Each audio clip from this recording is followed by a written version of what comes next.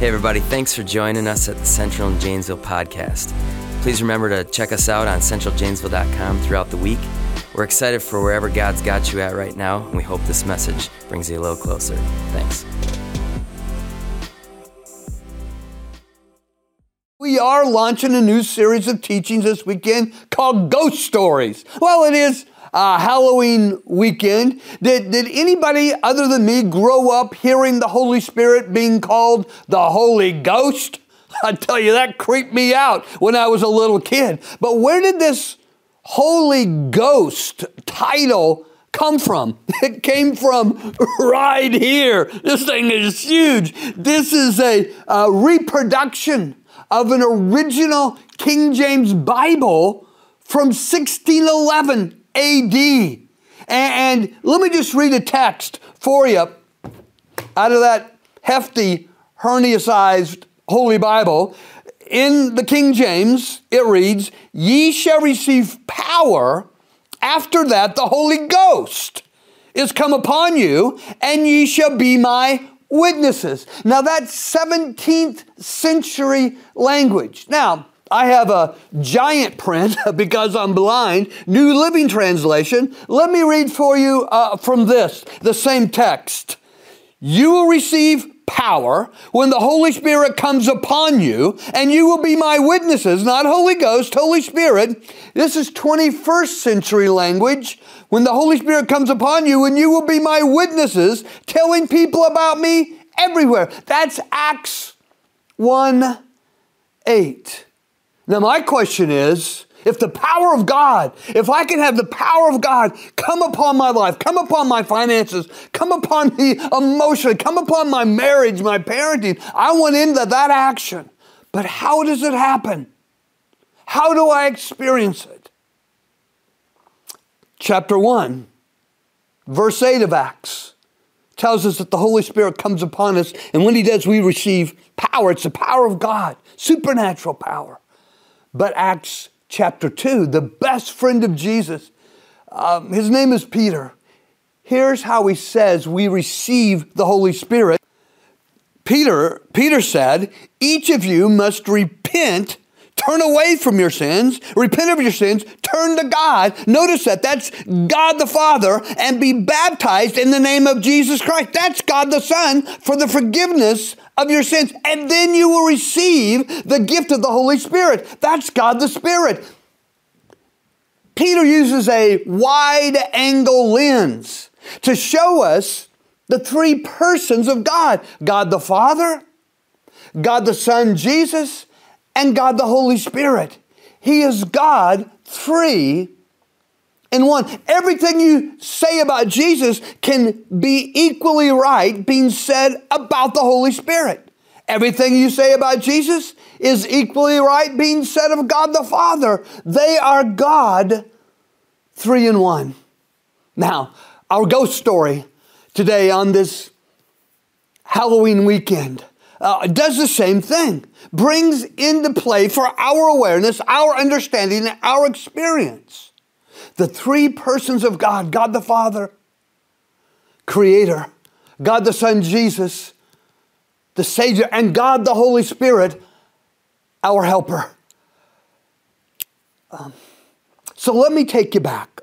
This is Halloween 2021. But I want to take you back to Easter. First Easter. So we're going to do Easter in October. But it's the first Easter, 33 AD. And we know the story. On Friday, Jesus has been beaten brutally, beyond recognition. His beard has forcibly been pulled out by the roots. A club, they hit his head with a club again and again and again and again. A savage lashing with a vicious whip was visited upon his back. The blood loss was horrific. Crown of thorns pressed against his brow. And ultimately, Jesus is spiked with 9-inch nails through his wrists and his ankles to a blood-stained cross, where he dangles helplessly for hours on end. And then a spear is shoved up under his rib cage and into his heart to prove, to verify, to authenticate that he is fully, physically dead. Late Friday afternoon, on this horrific Friday, the limp, lifeless body of Jesus is removed from the cross, hastily wrapped in a burial cloth and laid on a slab in a stone-sealed tomb. So Jesus is a corpse. No brain activity, no heartbeat, no life. I mean,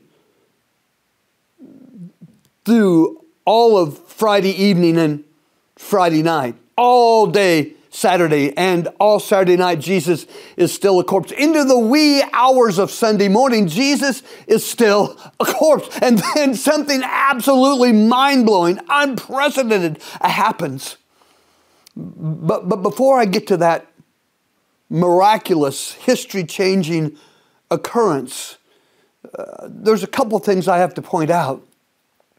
That when Jesus suffered the ugly, unfair injustice of the brutality visited upon him when he died on the cross, he was not a victim. Crucifixion was his choosing. It was his decision. He and God the Father and the Holy Spirit agreed upon it before they even created the world. Jesus is not a victim. And even more, in his savage suffering, he's not a martyr. It's not like some example for us to follow. He's not a martyr. No, Jesus is our Savior. Primarily, he's our substitute. On the cross, all the suffering that came upon him, that he experienced, he was taking our place. He was getting the punishment, the beating, the nails through hands and feet, the crucifixion.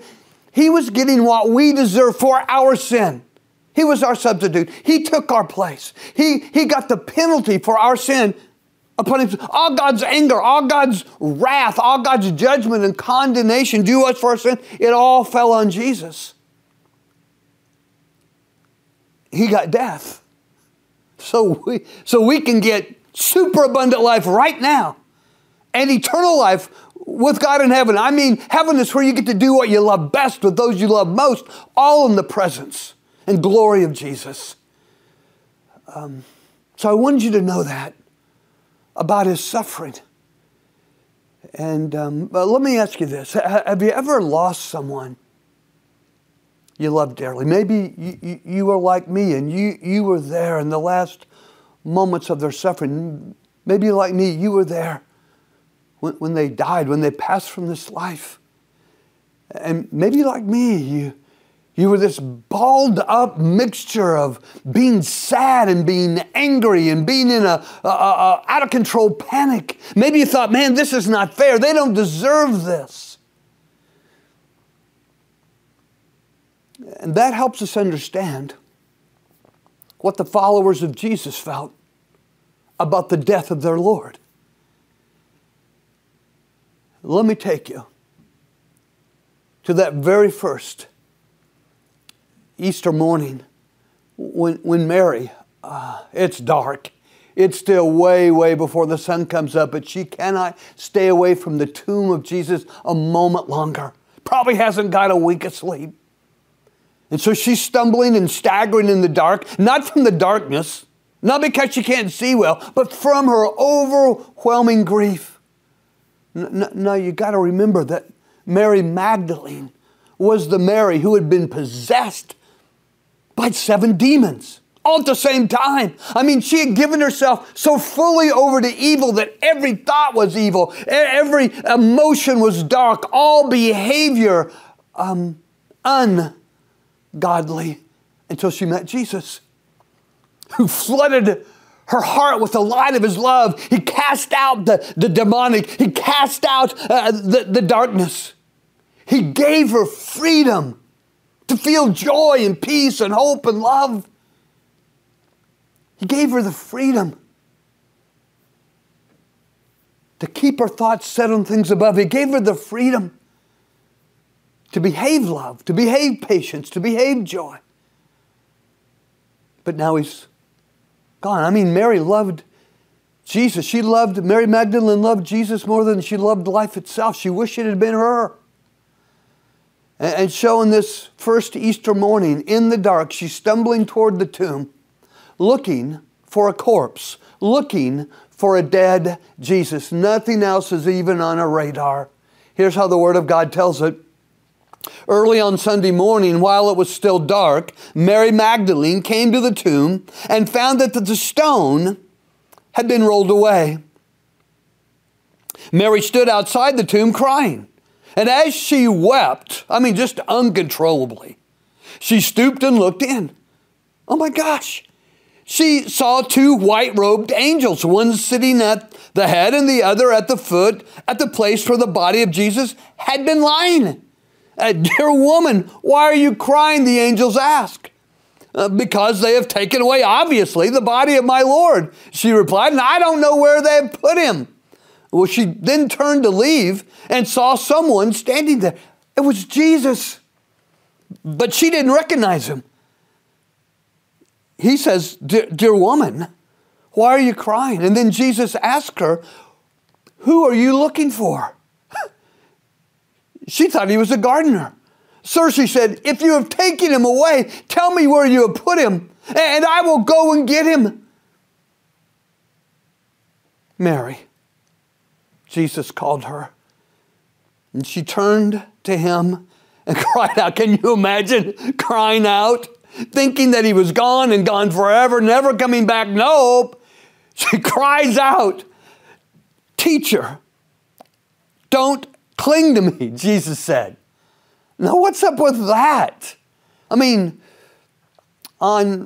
At worst, it seems rude for Jesus to say, hey, hands off. You're going to wrinkle my robe. Obviously, Mary is so delighted by the sight of a living, victorious resurrection Jesus. She just throws her arms around him and grabs him tightly in a fierce, warm, passionate embrace. It's like she's saying, I lost you once. I'm never letting go of you again. So, at best, Jesus responding to her big old huge hug by saying, hey, don't cling to me, seems a bit rude. But even in best case scenario, it seems odd, because that same day, on that first Easter, Jesus invited people to touch him. He welcomed their touches. For a week and probably beyond that, he would say to people, here, touch where the nails went in. Hey, reach your hand in and see where the spear was shoved up into my heart. So what's going on here? Why does he say to Mary, don't cling to me?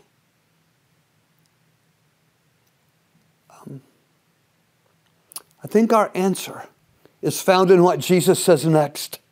Jesus said, I'm ascending to my Father and your Father. Ascending means he's going back to heaven, to my God and to your God. Now, maybe this doesn't create an aha moment in your mind, but for Mary, man, something clicked in her heart, because this is Sunday. This is Sunday morning. Just a few days earlier, on Thursday evening, Jesus had taught his disciples that he was going away, but it was the best thing possible for them. Look at the text. Jesus said, I'm going away to the one who sent me. I'm going back to my Father, God. I'm the Son, going back to my Father, the one who sent me. And it is best for you that I go away, because if I don't, the Advocate, the Holy Spirit, won't come. If I do go away, I will send him to you. Now, this is a bit befuddling. How could it be better for them and for us? I mean, sometimes newspapers, magazines, sometimes maybe you see it on Facebook. Who would be the 3 great figures that you would most like to sit down and have a dinner with? And people also say, Jesus. I'd love to have a conversation with him. So how can Jesus say, even to us, hey, it's best for you if I'm not with you, if I go back to my Father, because then I can do what's best for you and send the Holy Spirit. You see, Jesus is Emmanuel, God with us. The Holy Spirit is God actually within us. We have a spirit. God, the Bible says God is spirit. And our spirit can merge with the Holy Spirit. The Holy Spirit can fill us. The Holy Spirit can live within us. We can give the Holy Spirit full residence within us.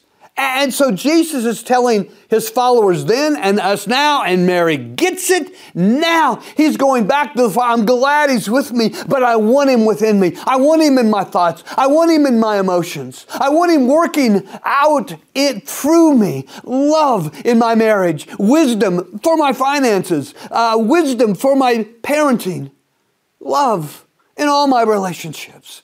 I want him in me. Let me show you this.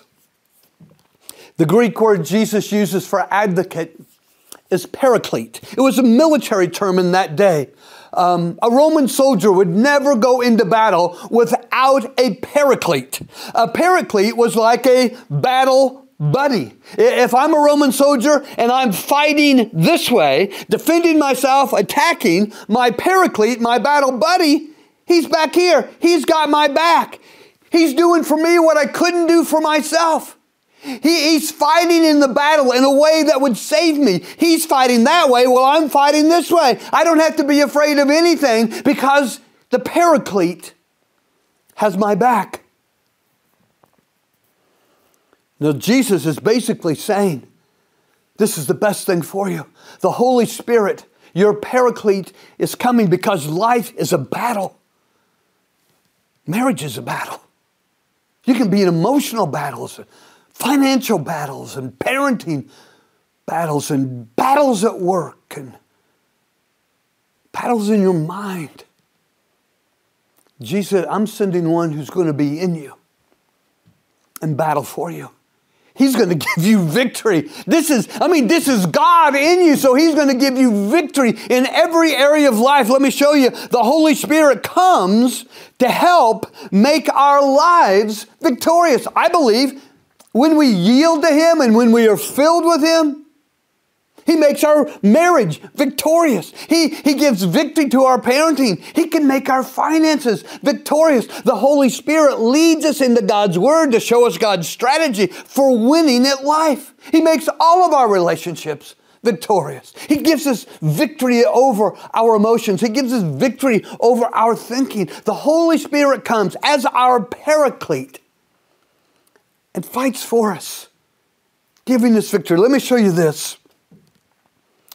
This is what you've got. If you believe that Jesus died on the cross for your sins and God raised him from the dead, if you've been immersed, buried with Christ in his death, raised up by the supernatural power of God to do life in a new way, here's the new way. The Spirit of God, the Holy Spirit, the Paraclete, the Advocate, the Spirit of God who raised Jesus from the dead, he lives in you.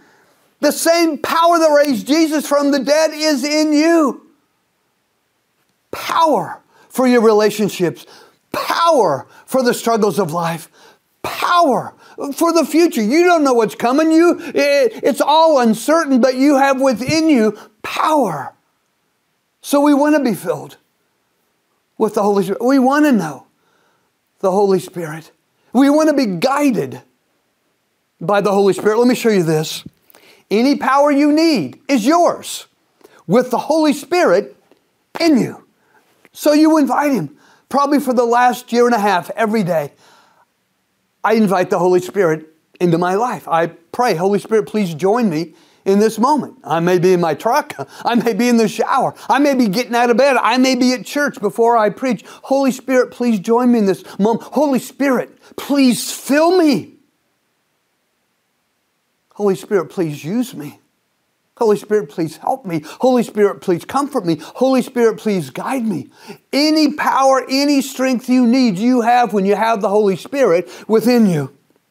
You see, His mighty power is at work within us to accomplish infinitely more than we might ask or think. This is what the Apostle Paul taught the church in Ephesus, that there's a power at work within us that can accomplish more than we can ask for or even dream. And maybe you want to know, how does this play out? How does the Holy Spirit come alongside me with strength and comfort and wisdom and love in my everyday life? I mean, one part of it is me and part of it is you. In that, if what we are asking for is to win the lottery, then the Holy Spirit is not going to be engaged in that at all.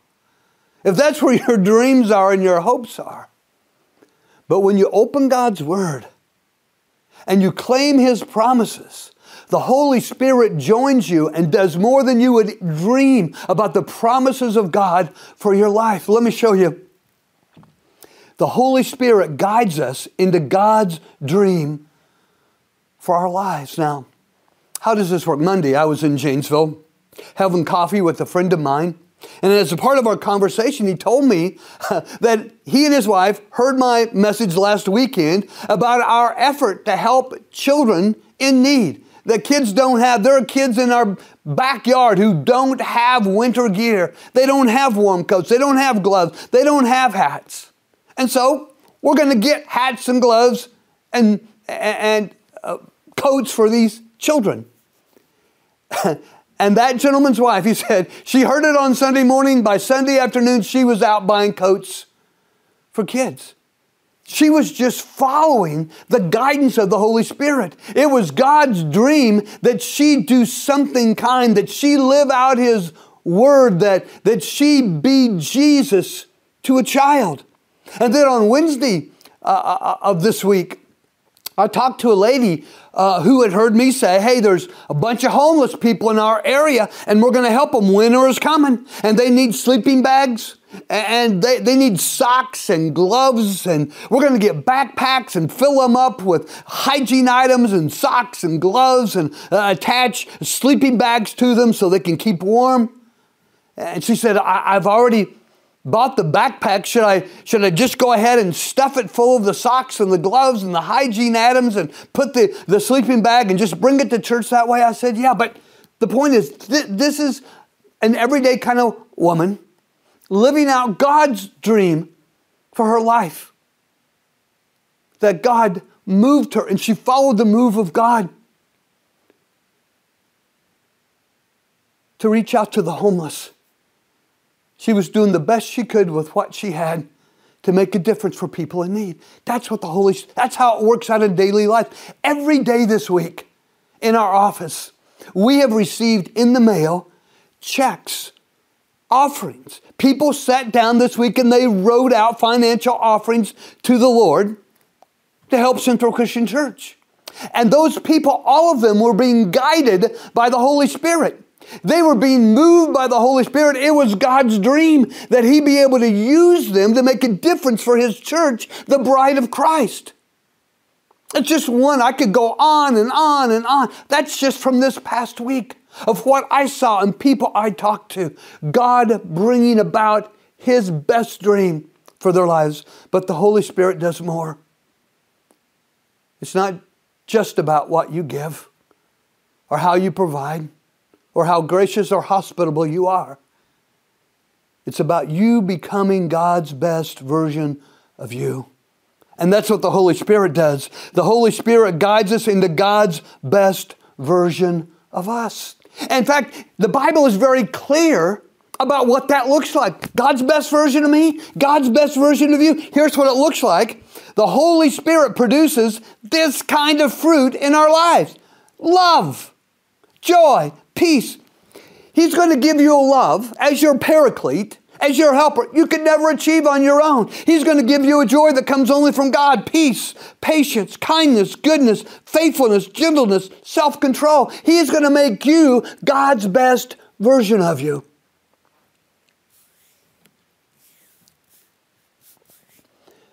And so what is significant is learning to pray to the Holy Spirit. When we pray, Our Father who art in heaven, everything you can say about God the Father, you can say about the Holy Spirit. When we pray, close our prayers in Jesus' name, by His authority. Everything you say about Jesus, you can say about the Holy Spirit. They all share all those God attributes together. God is creator. He made us. Jesus is Savior. He died for our sins and rose from the dead and sent the Holy Spirit to be our paraclete, our helper, our advocate, our friend that sticketh closer than a brother. Thanks again for joining us on the Central and Janesville podcast. Remember to check us out at centraljanesville.com. Have a great week.